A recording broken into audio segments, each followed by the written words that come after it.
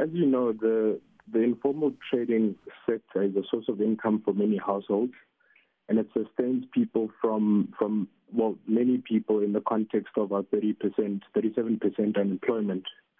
So what it really means is that we'll start to see a more regularized and more well-managed sort of informal trading sector, whereas currently, in terms of bylaws, there's not much regulation and there's not much management of the sector for our citizens as well as the foreigners trading in that space currently.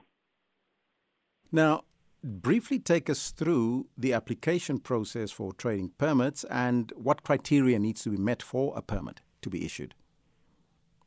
So, well, everyone that is interested in applying as an informal trader can collect an informal trading application form at the informal trading unit or public libraries, or simply log on to our COJ website.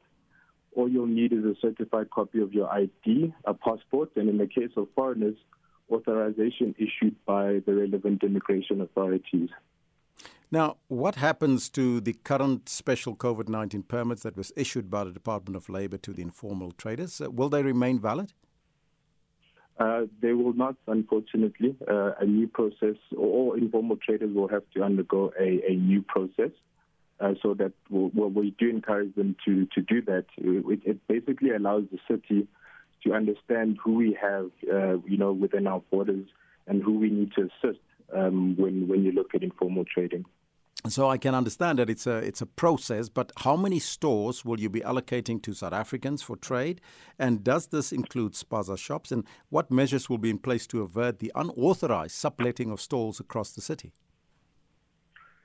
So there isn't a definite number. I know the MMC has thrown around 8,000 units. Let me rephrase by saying we have 8,000 units available. And of course, we will be prioritizing, those that are already in the system. In terms of subletting, this was an issue that came up quite extensively in the Section 79, the Economic Section 79, where we've seen this being a trend, throughout the sector.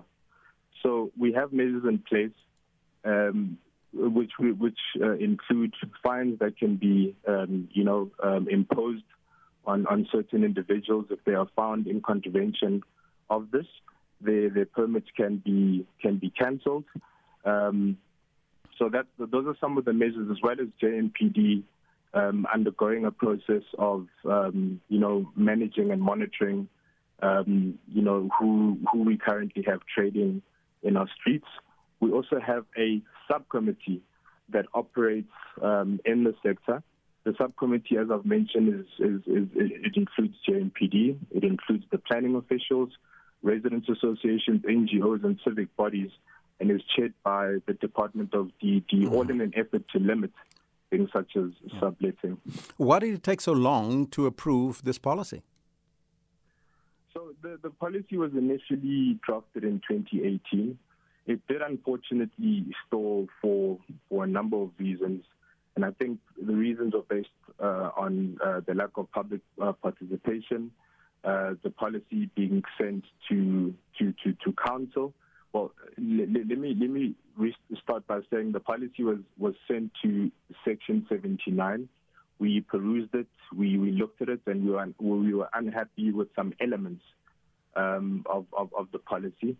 For instance, there wasn't any clarity with regards to the application process. Mm-hmm. There wasn't any clarity with regards to bylaw enforcement and bylaw management.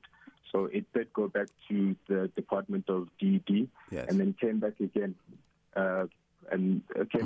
And the committee was happy, and then it went to council. All right.